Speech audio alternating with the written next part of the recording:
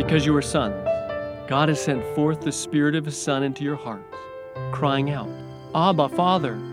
Therefore you are no longer a slave, but a son, and if a son, then an heir of God through Christ. Paul, Galatians 4, 6, and 7. Hi, it's Nathan, and this is day 28 of 30 days of anticipation.